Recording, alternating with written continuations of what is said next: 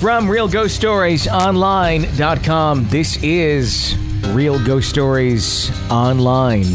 Group therapy for the paranormally affected. Our little radio show that we try to put out to you every single day here from realghoststoriesonline.com. Thank you so much for joining us. Make sure you press that subscribe button so you don't miss any episodes of our show as we put them out to you diligently. And of course, we encourage you to call into the show with your real ghost stories. The phone number is 855-853-4802, 855-853-4802. Of course, you can also write into us through our website at realghoststoriesonline.com. So a couple ways to get your ghost stories to us. I'm kind of saying this, calling in is kind of like the fast pass to get your story on the air. We have a lot of written stories in our queue, if you will, to be read, and we're going to get through all of them.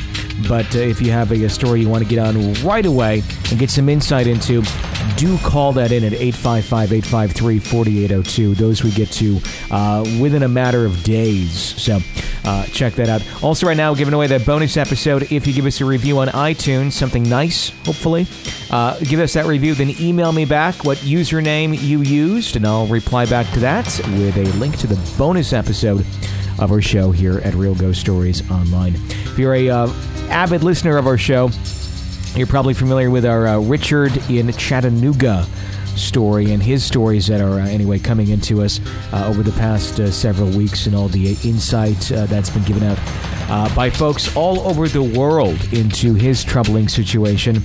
Well, in today's show, we have a brand new call from Richard in Chattanooga. Oh, good. So we will we'll get the latest from him and hear hopefully what he thinks about some of the advice that's been given to him thus far, and see how things are going for him. Also, some calls from our demonologist friend, and of course, more calls from you guys, some new listeners calling into the show, letters, all of that follow-up. It's all on the way here at realghoststoriesonline.com. To kick off the show today, I wanted to read a letter that came in. It says, "Hi, Tony. Left a review of the show on iTunes. Thank you so much. Love the show. Could not agree with you and Jenny more about the Ouija boards. My older sister played with one, and she was terrorized by something for years afterwards. My parents' home is haunted.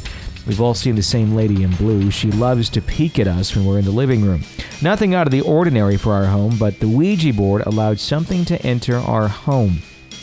My sister refuses to discuss the details today. I remember hearing her describe what I thought was a typical sleep paralysis event, but she swears something or someone was holding her down and she was completely awake. She has also discussed being able to fly in her dreams. I think she was really experiencing astral projection. My parents' home is in San Francisco, California. It was built in the 1920s in a Deco style. It still has many of the original features. My parents are also third owners of the home. From the time my parents purchased their home in the 1980s, they've experienced paranormal events." Have you ever flown in your dreams? Yes. You? Yeah, I don't know what that means, but I have. I think it was more when I was younger. Really? I would have those sort of dreams. It was funny because if I was unaware that I was dreaming, I could fly. But if I was aware I was dreaming, it's kind of fun because I just kind of go on rampages. But I would then try to fly thinking, it's a dream. I can do whatever I want. And I jump off high things and I would always just land. and wake up. Like I jump off buildings, not to like kill myself, but thinking I'm going to fly. And I would still land in the ground and thud. And it was horrible. I mean, it was like, really, it's like, oh my God, I can't fly. And bam. You died in your dream. And I died in my dream and I woke up. Have you ever died in your dreams? I'm assuming so, yeah. Remember I told you about the Titanic one I've had over Okay, and over? yeah, yep. I'm assuming that's what happens because that's usually when I wake up. I've died. Yeah. I can't think of right off the top of my head like these specific events of what killed me, but I do remember one that was kind of disturbing where I was in my casket and I was being lowered into the ground. Oh, wow. Like I could hear it going down and I was like awake, or, I wasn't awake. I couldn't move, but I remember it going down and just feeling it, thud into the ground and then dirt being covered over it. That would be terrifying. It was really creepy. And then I woke up. Ugh. But it was really, I was pretty young. I was probably like 12, 13 when I had that one. That's horrible. That's because you read too many Goosebumps books. You know, it very well could be because I was really into those at that time. Mm-hmm. I loved those Goosebump books. Anybody else out there read the Goosebumps books back in the day?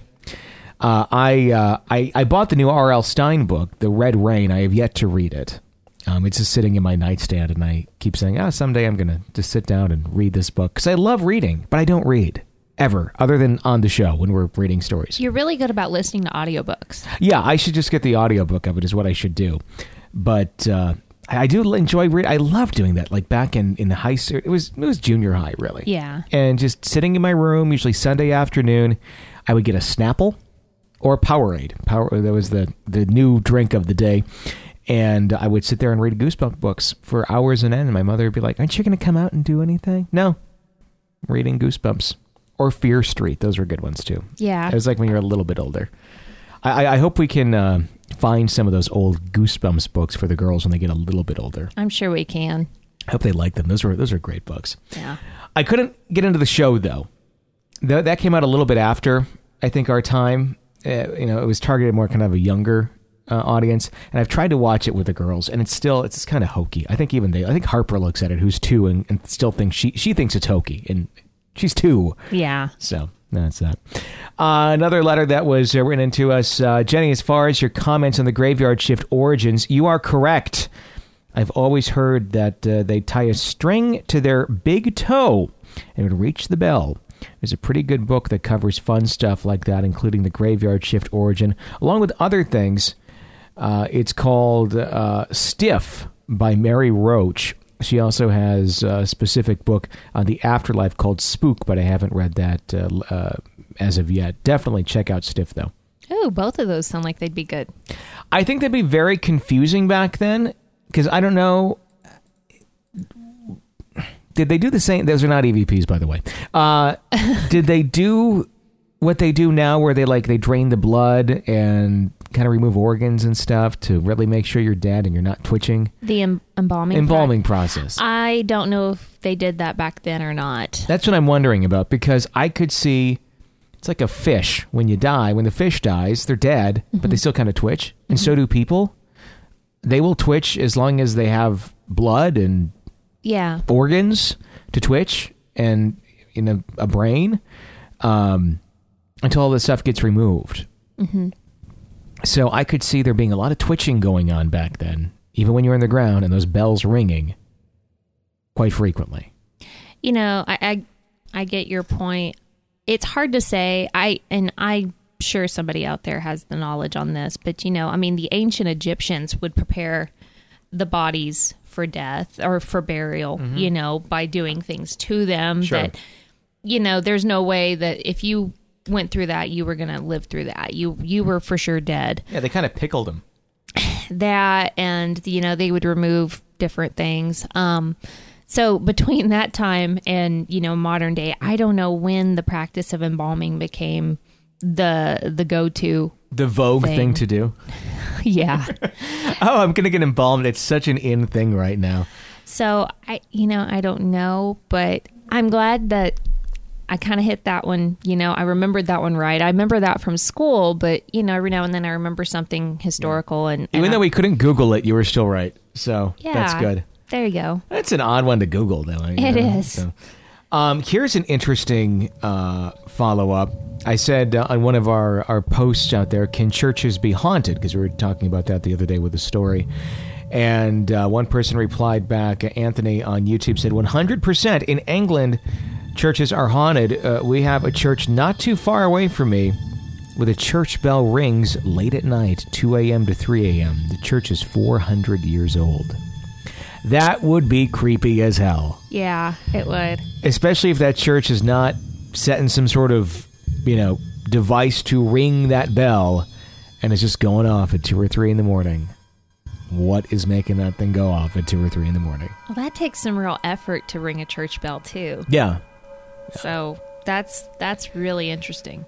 That's creepy. I wonder if there's any more insight from any of our folks in the UK who listen to the show. If there's more churches where that happens at, because they're older, you've got to have more of a chance of being haunted than I think a lot of them in the States. So, Another insight into something or some feedback on something we talked about says, I don't understand the following. Ghosts are on a supernatural realm. Smudging, sage, salt, etc. are all physical. Any spirit can walk through a wall. Why stress leaving a window open for a spirit to exit through when they can simply walk through a solid wall? Why would something physical such as sage chase off a ghostly spirit? A preacher once told me that things like smudging are only physical crutches for people who don't have a strong belief and close or are close with the spiritual God. Is that true? Okay.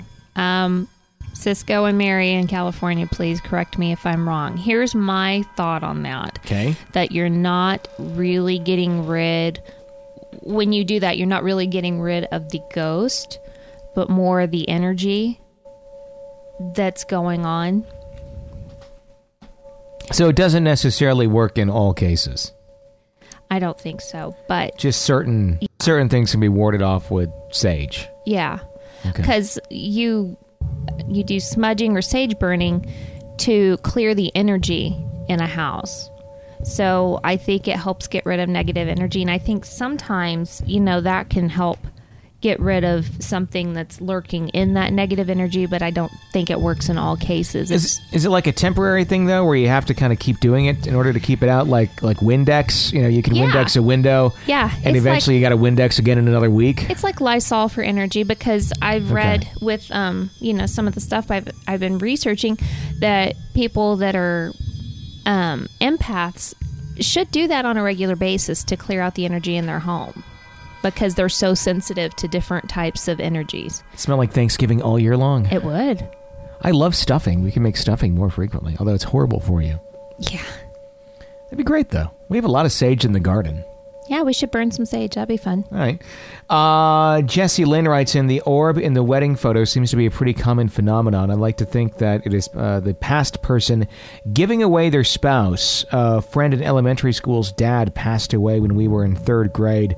At our 8th grade graduation, the whole class got up to sing Celine Dion's Because You Love Me, dedicated to the parents. My mom took pictures, and we'd been looking for orbs in pictures for years. When we looked at that picture, there was a huge, almost solid orb right behind my shoulder on my friend. We've always said that it was her dad coming to show how proud he was and that he was still with her. Oh, that's sweet. That's cool. Yeah.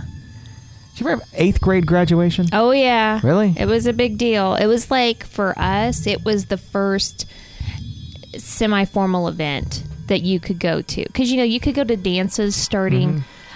They didn't let the 6th graders go to dances, but 7th grade and 8th grade could go to dances. But they were just like, you wear your school clothes. But the 8th grade graduation then had a dance that followed, which was the 8th grade celebration. And that was like the first thing that you could get kind of dressed up for. It wasn't the caliber of prom or homecoming, but it was like, it was the first time that you would really maybe get a nice dress to wear. I remember mine was light blue, knee length, with sequins all over it and kind of a flowy skirt. And that was a big deal. That was kind of a rite of passage thing. 8th grade is when you leave. That's like what, junior high into high school? It's when you leave junior high to go to high school in a lot of places. Some places. We didn't have one because our it was messed up because our junior high was 7th, 8th, 9th grade. Yeah. See, I was going to say some places have 9th grade in the junior high, and then it's just sophomore, junior, senior. That's how it was for us. So we never really had an 8th grade graduation. So it was one of those concepts I never really understood when people would talk about 8th grade graduation. I'm like, what? Well, just imagine it being like a 9th grade graduation. Sure, we didn't have that either. No, but it would make more sense. It would make sense to have had one. Yeah, we had a 9th grade dance that was kind of formal. There you go. So that was kind of cool. But there wasn't like is 8th grade graduation like you get diploma and walk down the aisle with your parents? We did a whole big thing. Yeah. Oh, interesting. I think it was, the thought process was to help encourage kids to stick with school because, they were talking so much about, and I'm sure dropout rates are still pretty high, but they were, really focused on that. It seemed like it during our time of being middle school and high school to keep kids in school. So I think it was kind of a thing to encourage you. See how good it feels to do this. Sure. Hang in there 4 more years and you can graduate high school. I remember we had a 6th grade graduation, and Because that was like the 6th grade was the end of elementary, and then you went into junior high, and we had, Bill Jartz was our speaker, and he's a news anchor in Green Bay on WBAY TV. Any Wisconsin listeners will know who I'm talking about. He was the sports anchor back then. He was our celebrity guest. Wow. And I don't know what he spoke about, but he did a little speech, and then I think we got a ruler or something. That's special. It was like a dare ruler. Someone was like, hey, congratulations, you're going into junior high. And that was 6th grade graduation. That's kind of silly. You know what? We didn't have 6th grade graduation because 6th grade was the first year of middle school. So. Yeah, everything's a little bit different. Right, and we didn't really celebrate 5th grade, but I remember, I think it was 5th grade, maybe even 4th grade. You know, the sportscasters around here, they're okay, but what people really pay attention to is the weather and the meteorologist. Oh, sure. So the big deal was to have the meteorologist come to school and talk to you. So that was our somewhat celebrity person. This is the last voice many people heard before a tornado killed them. Yeah. Pretty much. Who'd you have? Did you have Meryl Teller? No, I from think KWCH? I wish. No, I think it was Dave Freeman. Okay. Peter Cetera lookalike. But you know what? I went and I got to meet Meryl when I was Livy's age, when I was a Girl Scout. We took a Girl Scout field trip there. That was so much fun. Yeah, it's always fun meeting the weather people. 855-853-4802 is the phone number to call in with your real ghost stories. 855-853-4802 if you'd like to share your real ghost story with us. Let's go to a caller. Hi. Hey, Tony. I'm a ordained minister. I work with hospice. I'm actually a chaplain / bereavement coordinator. And I have probably been with hundreds of people as they pass. And I heard your story the other night, and I just had to call in. But I actually have probably over half the patients that I spend time with prior to death talk about seeing people that have passed away 30, 40, 50, 60 years prior. And they just basically sit there and watch them. Sometimes they speak with them and communicate with them. Sometimes they beckon them to come. And it's a very prevalent thing that happens. And, you know, in the medical field, they teach us that those are just things that happen, and it's the brain's way of shutting down. It's part of the dying process. But I'm not so sure about it. I really believe that the closer that we get to death, maybe a little thinner the veil is to see into things in the next world. Maybe it's heaven, you know. But, you know, of all the research done in learning about different dimensions and things, I've kind of heard people talk about, well, when they have like hauntings or ghostly occurrences to where they see people doing just menial tasks like opening a cabinet, or they just turn and walk and go down the hall, and you know, it could very well be somebody looking into an alternate dimension with other people living in the same space, you know. But yeah, that's just my take on the people talking to loved ones. It happens way too often to just be chalked up to, well, that's just the brain's way of dying, because it doesn't happen with everybody. One of the most frightening experiences that I've seen was I was in a nursing home with a patient, and the whole family was there, and everybody was, you know, kind of sobbing quietly, and it was so quiet you could hear a pin drop, and the lady was, you know, she was struggling to breathe at times, and then all of a sudden she just opens her eyes and looks straight up above her, and she throws her hands up over her face and just screams bloody murder, like she may have seen something that really scared her. But, you know, they ask me, well, what just happened? You know, like I'm the expert. I mean, really, there aren't any experts when it comes to things like that. But, you know, I just kind of told them, I said, you know, in the Bible, where I've studied lots in the Bible through the years, and in every instance where somebody has seen an angel in the Bible, especially in the New Testament, you know, it usually says that they were sore afraid or terrified, really, that they'd fall to the ground and things like that. But, you know, an angel is just something you don't see every day, and I imagine seeing one for the first time would be rather startling. But I thank you for your time and hope to hear this on the air. Thanks. Thanks for the call and thanks for the insight on that. That was great. I completely agree with him. I understand the medical thought process that, you know, it's the brain shutting down. The more people are thinking about death, they're people they've lost, and seeing them again, hopefully, if that's their belief, you know, and how that can play into it. But, you know, we've also heard stories about people that weren't in hospice and didn't know they were close to death that started seeing loved ones, and then something happened either suddenly, within the next week, you know. So I really believe the closer you are to the other side, either way, the more you're going to be able to see those things. Yeah, I mean, I agree. I think there is something more to it than just the brain shutting down.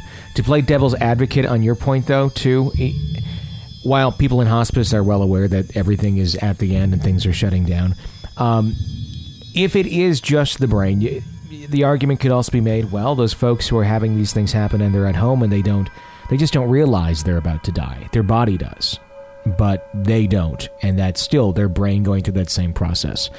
But the thing is, there's just so many weird occurrences with this, so many details that will come out that I just fall totally into the unexplained. I mean, there's some that fall into the utterly bizarre, where it's like, okay, I think that I can pick and choose some parts and go, okay, I think that's part of your brain shutting down.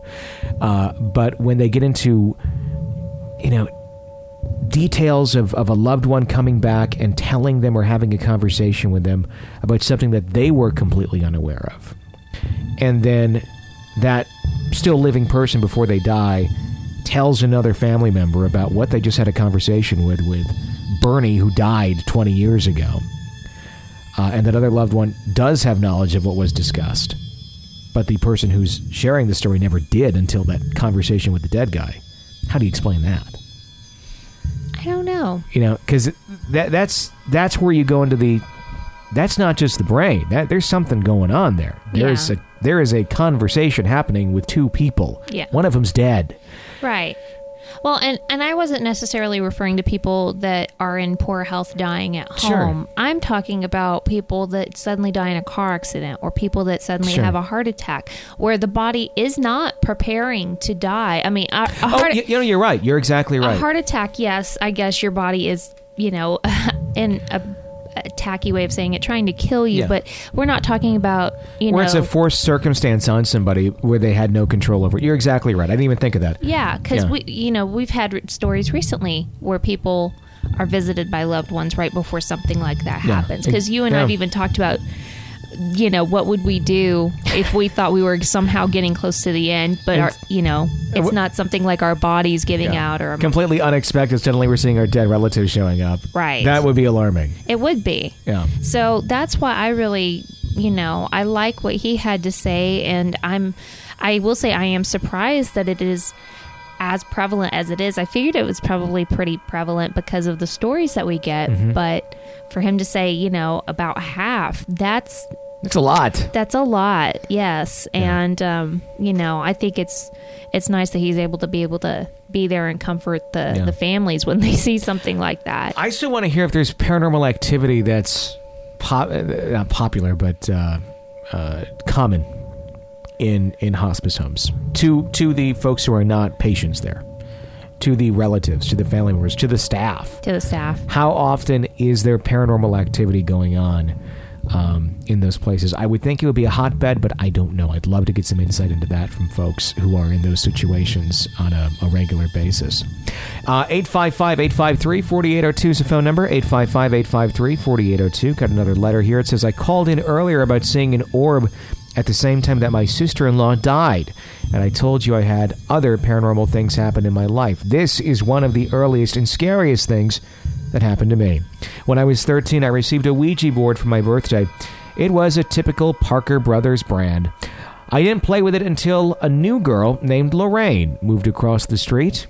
We started to play with it together every day during the summer. At first, nothing happened. After several days, though, it started to work for us. It seemed the more often we played with it, the stronger it became. Since Lorraine and I hadn't known each other very long, we would ask it questions the other would not know, and it would answer correctly every time.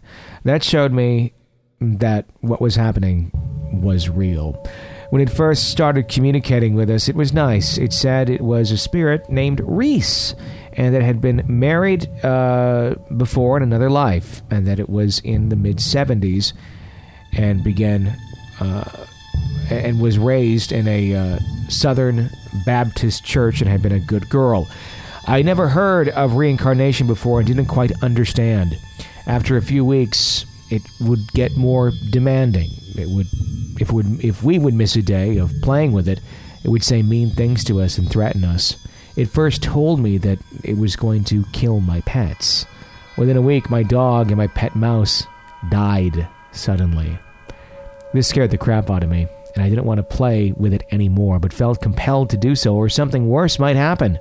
During this time, I was having horrible, vivid dreams of demons where I'd wake up screaming. I'd wake up in the morning to find everything on my dresser gone, and would find my stuff later hidden in the closet or under my bed. Sometimes my bed would shake. My parents said my personality changed. The last time I played with it, it was early one evening in the summer. There was 5 of us kids sitting in my family room. Only Lorraine and I were playing. The others were watching. Our parents were outside, sitting on the porch enjoying a summer evening. After a few minutes of playing, the board said it was going to kill everyone in the room, and it started spinning wildly.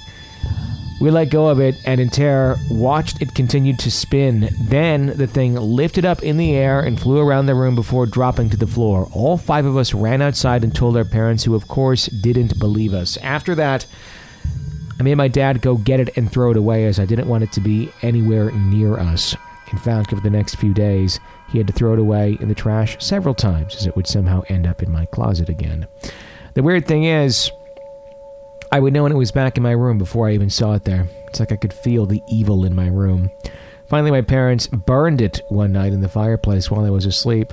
They told me later that it made horrible noises when it burned and sounded like screaming. My mom even called the company to see if there were any chemicals or anything in the board that would cause it to make those sounds, but the person she talked to said no. I worried for the next few years that I would die or someone in my family would, but fortunately no one did. I did continue to have demonic dreams on and off for the next few years, but they finally did die down.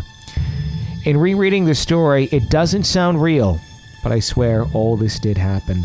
The one good thing about this is I told my 3 children about what happened to me, and they never touched a Ouija board, and discouraged their friends from playing with it too. It's from Kathy in Virginia Beach.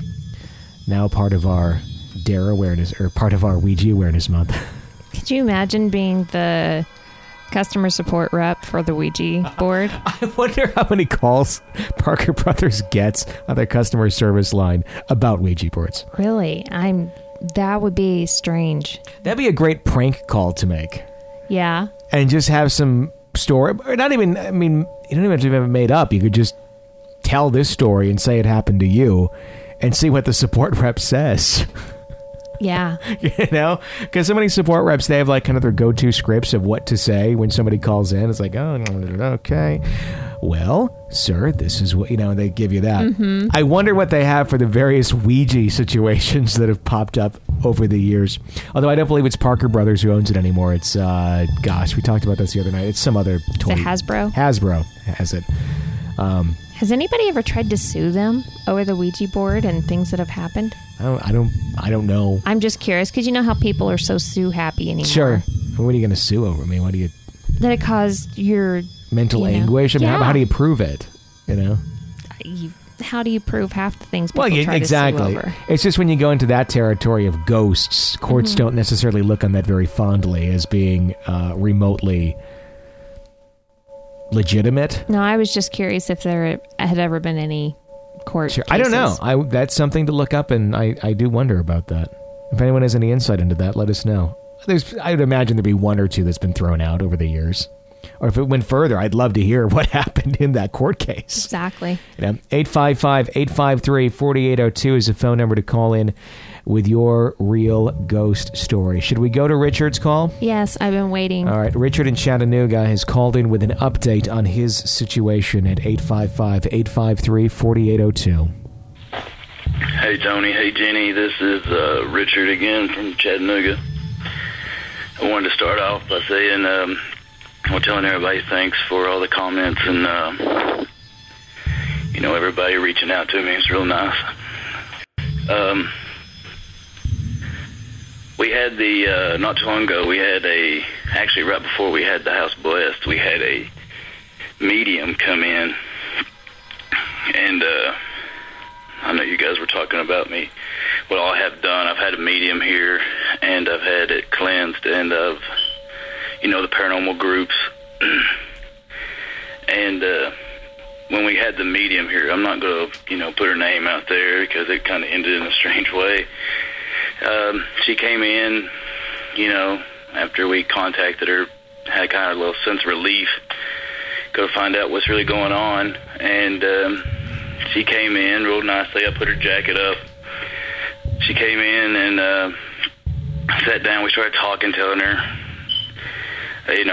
about the place, not what was going on or anything like that. She asked if she could walk down the hallway and to our bedroom and start from the back of the house and work our way forward. And we, thought that was fine or whatever.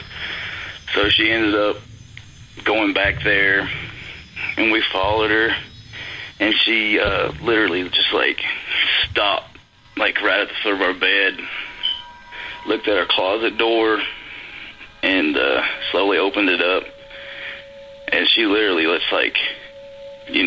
gasped, backed up, walked pretty fastly through our hall, and the whole time just saying sorry that she couldn't do it. And she left at the time she was saying sorry, that she can't help it and that she, had to leave. But that was pretty strange in itself. And last night my wife and I, we dropped the kids off at her Nana's house. And we came back home, we ate, watched TV, so we figured we'd call it a night. And we, went to bed. We have a dog. Actually, we have two dogs. Two of them stay outside. One of them, Max, stays inside. He's a big lab mix. It's to the point now, we kind of know when something's going to happen because he will, start growling. He used to sit at the foot of our bed, but now he sits in the hallway. And usually whenever he starts growling, we know something's going to happen. Well, last night I hear him, start growling. My wife nudges me. I'm already up. I get up, put my slippers on, I walk through the house, turn the lights on, and as soon as I turn the corner, it was like somebody's just beating on our front door. I kind of slowed down, hesitant to open it. I open it up real quick, nothing there. So my first reaction is rush back to the room with my wife. And before I get in there, she's screaming, saying that she's seen that same guy with the cloak on. It's just getting real enhanced. And believe it or not, after I read that Kristen comment, I really did not know that this house was that known. Through people that came through here, that came by our house, they know about it. And since then, it's kind of, went out that it was pretty haunted. In fact, Matt, was a good friend of mine that she was talking about, and he actually just ended up coming to the house not too long ago, and he wouldn't even come in.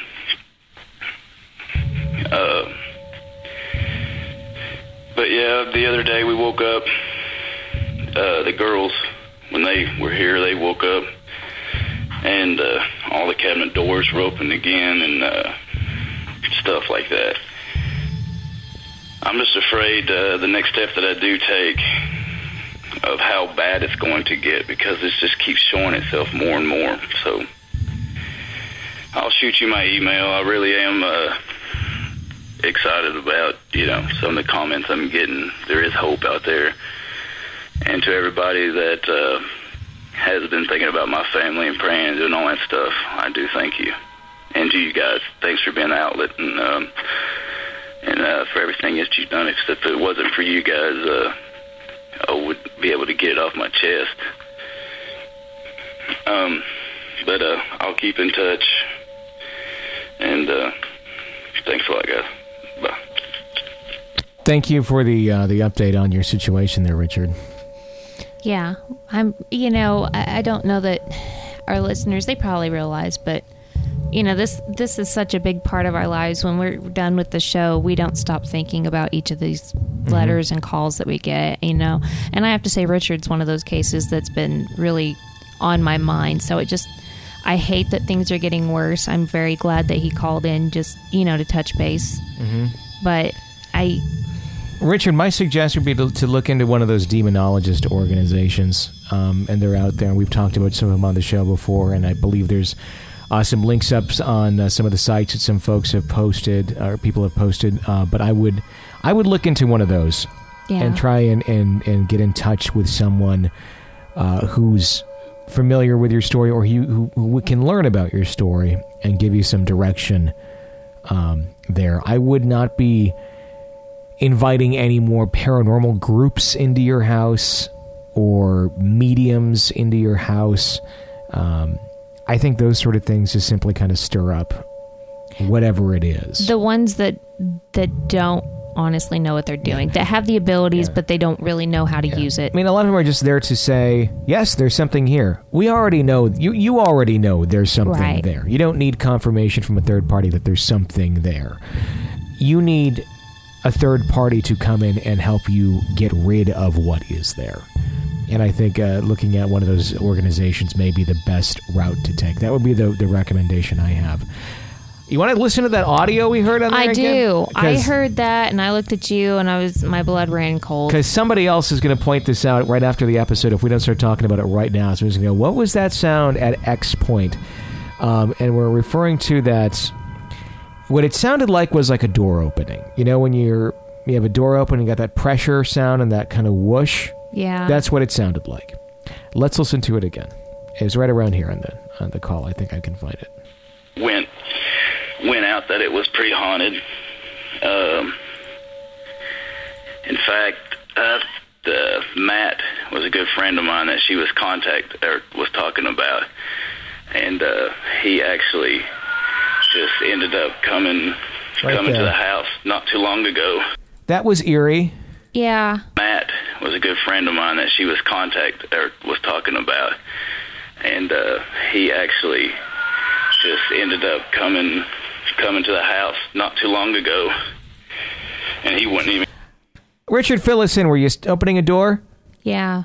Because it could be very easily explained as a door opening. It could, and the chirping sounded like when your battery's dead in your smoke alarm, and you have that annoying chirp in the background. Sure, I heard that, but that kind of freaked me out. I'd like to know. And how many? Did he get this all in one call this time? He made it all in one call. Okay, because I know we've had trouble in the past, so that's why I was kind of leery. And I honestly, I haven't listened to every call from Richard because he's called back so many times, he just reiterates the same story because his phone was cutting out. So the call we listened to together is the only one I catch. I listen to the front and end, and I realize it cuts off at some point. So there's several calls from Richard that I've never listened to in full because They're just the same story. Just he reiterated them on a call that made it all the way through. I'm wondering if there's more things on those calls. Yeah. We have them in the archive, so we can always listen to them. But that's interesting. It is. Richard, please do keep us updated on your situation. We really do appreciate you calling in. And I hope what little bit we can help, it will help. Email us so that we can get you that other information too. Yeah. Email us direct if you would. Don't necessarily just go through the forum. You can email us direct, Tony, Tony, at realghoststoriesonline.com. That'd be the best way to get us or get to us in a timely fashion, if you will. 855-853-4802 is the phone number to call in if you have a real ghost story. We'd absolutely love to hear it. Or, of course, you can also write into us on our website at realghoststoriesonline.com. We also have that gallery section up there now with a lot of creepy photos. Not all of them have ghosts in. Some are just creepy cemetery photos and doll photos that people have sent us. And if you have a photograph of something unexplained, or you just got a good creepy ass photo, as I would say, send it in to us, and we'll post it up there on the website for all the world to see and also be creeped out by. I love it when I'm taking photos of something and I just get, and it's not even a ghost, it's just, that's a great creepy photo. It's just fun. I love creepy photos. So anyway, that's up on the website at realghoststoriesonline.com. Let's go to another caller before we get to the demonologist who's kind of becoming a regular on the show. Let's take this call first. Hi. Hey, Tony. Hey, Jenny. Love your show. Been meaning to call in, but sometimes it's just hard to find some quiet time, a good time to call. A little nervous, not sure why, but bear with me. Anyways, I'm about 23 now, and this story actually happened when I was younger, young enough to where I would get in occasional fights with my younger sister, as all younger siblings probably did. And, well, I was walking through Costco, of all places, a grocery store. It was me, my younger sister, and my mom. And so we were in the back of the store where they sold, the drinks, and it was farther back than the entrance or the cashier. It was kind of isolated in a way. It wasn't really crowded. And anyways, we were walking down the aisle, and I guess me and my sister got into a little argument, and I ended up hitting her on the arm. And it was pretty light, but, considering we were both young, it probably had more meaning then. But anyways, it wasn't so out of the ordinary. We got in little squabbles every now and then. But we're walking around, and as we round the corner of the aisle, I see this older man, and he was standing to himself, and he was wearing a suit. I remember a dark suit, he had a light shirt under, or maybe a white shirt, but the suit itself was dark, a tie, and he was wearing a hat. And he was an older man, had wrinkles and everything. And it was just odd, because when we rounded the corner, and when I looked at him, I instantly had felt deep remorse for hitting my sister. And it's something that is kind of hard to describe, because we didn't say anything, and a few minutes had passed since I had actually hit her, or slapped her, on the arm. It sounds so terrible, but, some time had passed. So to see him and to instantly think of it, it was just odd to me. It didn't just feel like I was sorry for it, but it felt like that's what he wanted me to think. It's really odd, but I can't really put into words what I felt, but it was this overwhelming feeling that he was good. I got that, and I also felt very, very bad. And how I translated it to myself at such a young age was that it almost made me want to cry, like a good tear, kind of like a, I'm so sorry, what am I doing kind of thing. And it was so much to where I wanted to apologize to my sister. Granted, I didn't, but it was just really odd. I got this weird feeling. So anyways, I don't think much of it. Granted, it did cause me trouble at that moment, and now that I'm looking back, I can describe it in such a way. But at the moment, I was just like, well, that's the weirdest thing ever. So we keep walking, and mulling over it a few seconds, I'm like, okay, this is kind of strange. I'm just going to ask my mom if she at least saw the guy, because he was so on his own, and he wasn't even shopping, and the way we made eye contact, it was just so strange. So we kept walking, and I looked at my mom, and I said, did you, and she goes, see that guy? And I was shocked, because one, it was just odd for her to finish my sentence, like she knew what I was going to say, and I was like, yeah, did he make you feel kind of weird? And she was like, yeah. And granted, I didn't get into more detail with her. I didn't ask her how he made her feel, but it was really odd to me that she knew exactly what I was about to say. So I was like, was he real? And it was just weird how we could understand each other without actually going into detail. And she was like, I'm not sure, let's go and check. So we rounded the bend, like the aisle, and came back through, and of course, he wasn't there. And I don't know, it was just a really weird experience. I don't know, of course, for sure if it was anything paranormal, but, at that moment, and what I kind of told myself afterwards, and what I still kind of tell myself today, is that maybe, I don't know, this is the only way I can describe it, but maybe he was an angel of some sort, and it was his job to kind of just be there, and it was something that was good to learn from, I guess, because he did make me feel sorry for what I had just done, which isn't necessarily the best thing in the world. Granted, kids getting the little tiffs all the time. But it was odd. And, I listen to every one of your shows, you guys. They're great. And it's really been a nice thing because it's caused me to reflect on weird instances like that. And there's other times where I've been able to kind of read somebody or something, and it's always a good emotion, though. I know that it seems like it's notoriously kind of a mean thing or a bad thing that people pick up on, but for me, it's always been something really nice. Like, I can tell if someone is involved with their church almost. I can just get this overwhelming feeling that I can't quite describe, but I don't know, I just wanted to share.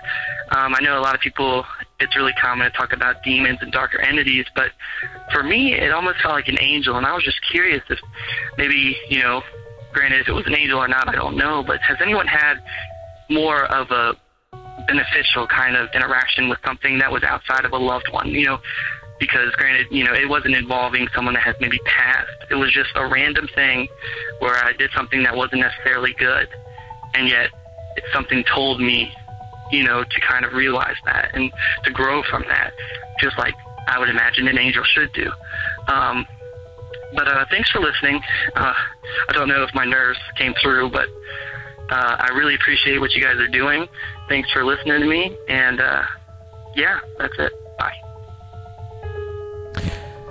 Would that be an empath? Yeah, I was going to say he needs to Google empath and become familiar with it, and become familiar with the special things that go along with that. It's a gift. Sometimes it can feel like it's not a gift, but it sounds like you're picking up on the good things. You're probably actually picking up on a lot more than you realize.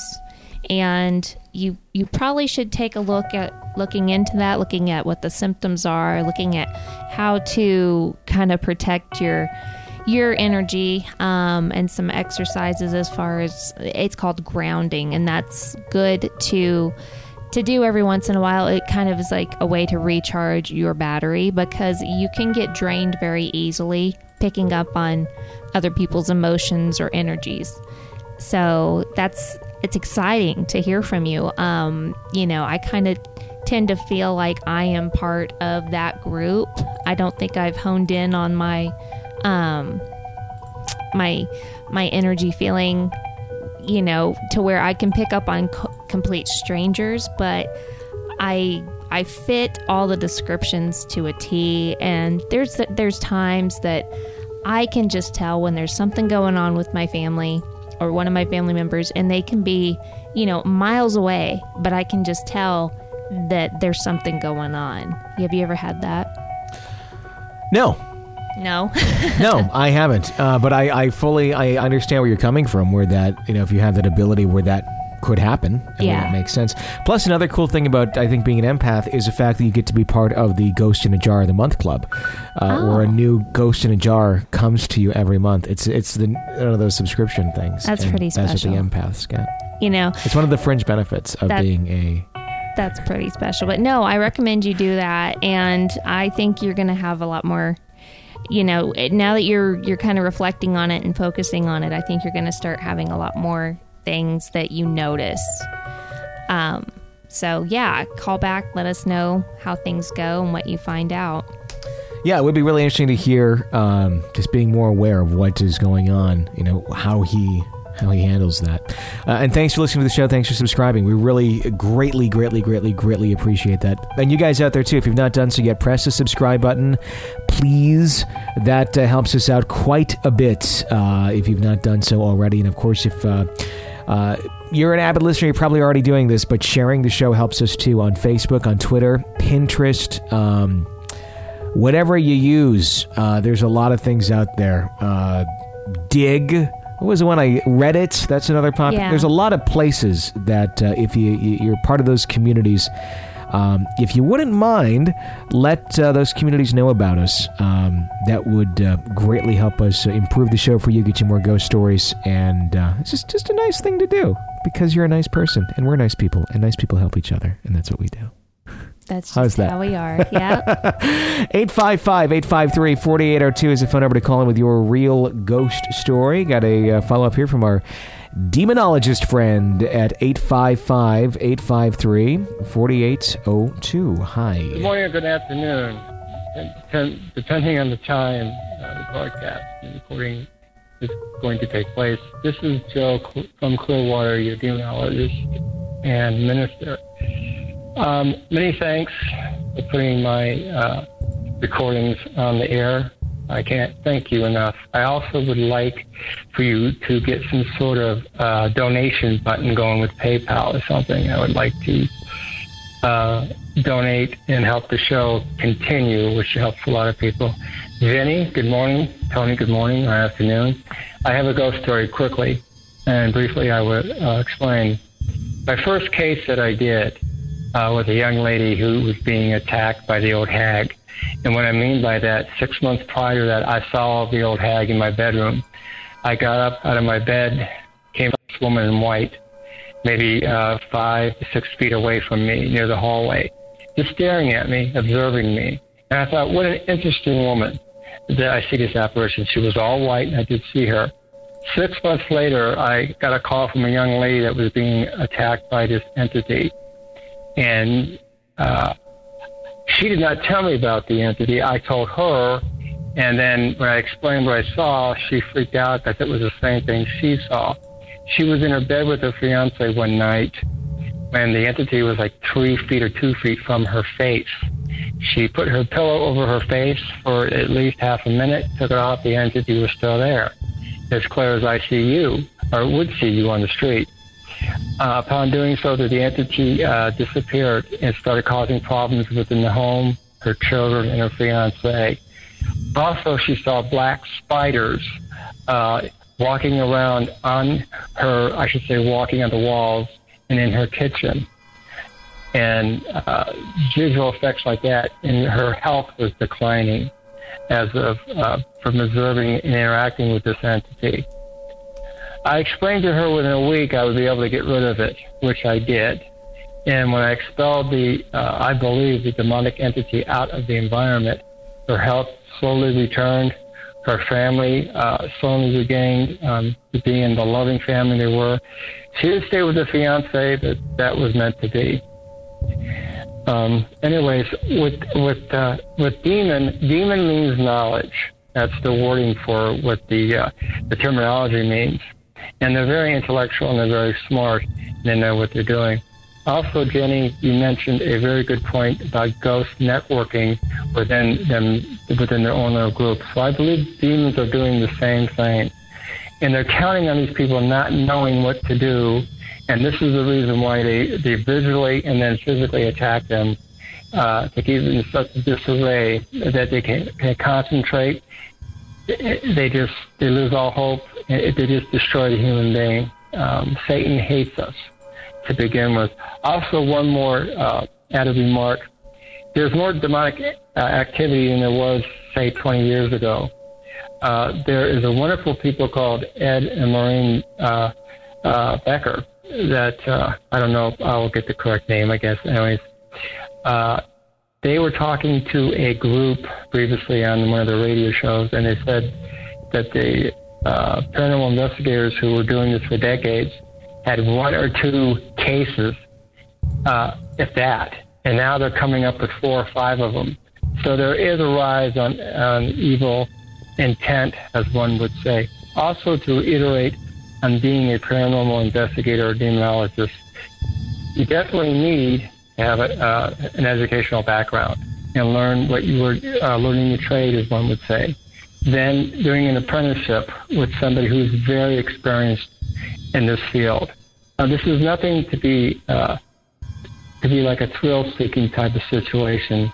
These entities are getting increasingly upset. They are on the rise to attack, and they are attacking these people that are coming into this field, walking around with their meters and their equipment, and they can be easily attacked or influenced.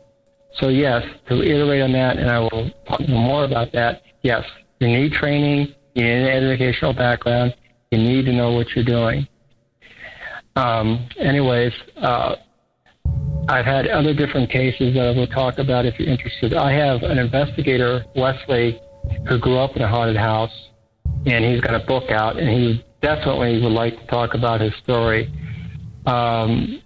It's not to promote himself, it's to explain how he felt growing up in the house and how it affected him in his life and how he's the young man that he is today. Also, a person named Chris, his family was under demonic attack. He has successfully gotten rid of the entities out of their home, which I would love to have him call in and explain his story. Wonderful people, very educated, schooled, and stuff like that, and they take this investigation very seriously. They've been on apprenticeship and training and stuff like that, and that's the most important thing. I can't reiterate this enough. This is a growing field. We don't know what to be expected when we go into these homes. We need to help these people. That's the main thing we need to do. We need to help instead of hinder. So anyways, I will, that's the end of my discussion with that, and my other messages that will be recorded will be on Ghost Stories. Anyways, Jenny and Tony, I thank you enough for listening to me. It helped me a lot in expressing how I feel. And there's, like I said, there's a lot of wonderful people out there that are helping people, and they ought to be commended. And they're on the trenches every day and expect nothing in return but to help these people. We all got to stick together. If we all stick together, united, we're strong, and we can fight back and we can learn about this field, because it's an exciting, potentially beneficial field for us to learn ourselves and others. Okay. Well, I'd love to be on the show to interview. I'd love to talk to you guys in person, so please call me sometime. And to everybody else, you're very special and unique, and everybody have a good day. God bless you all. I will talk to you soon. Bye. Thank you for calling in and sharing your story. We would love to talk more with you. In fact, why don't you email us direct? I believe he's written in through our website forum before. Okay. And he may have written even more, but we have so many to get through. We may have not seen him, but please do just write into us direct. Just send me an email, Tony, Tony, at realghoststoriesonline.com. And I can get to that right away. I'll see your email, and we can communicate that way. Let's get something scheduled. I'd like to talk to him. Yeah, we'll get you on the show, and also get your friend on the show too, because we'd love to hear some of his stories as well. So please do email me direct, Tony, Tony, at realghoststoriesonline.com. You know, I always feel better after Joe calls. Yeah? I do. I feel like, that there is something that can be done. I feel hopeful. Sure. And I believe the investigators he was referring to were Ed and Lorraine Warren. Do you think that it was them? I'm going to guess so. Okay. I was wondering if there was another set of Ed and Lorraine demonologists out there. Yeah. I just wasn't sure. I'm going to say the odds are probably not in that favor, but he even mentioned there, he's like, I'll get their name right. I just think the name slipped him at that exact moment in time, but that's who it sounds like anyway. Because I've heard that too, where, because he directly referenced the number of cases and how they've been going up over the years. Right. So that's, it's disturbing and interesting at the same time. I wonder why. I don't know. I don't know. Less.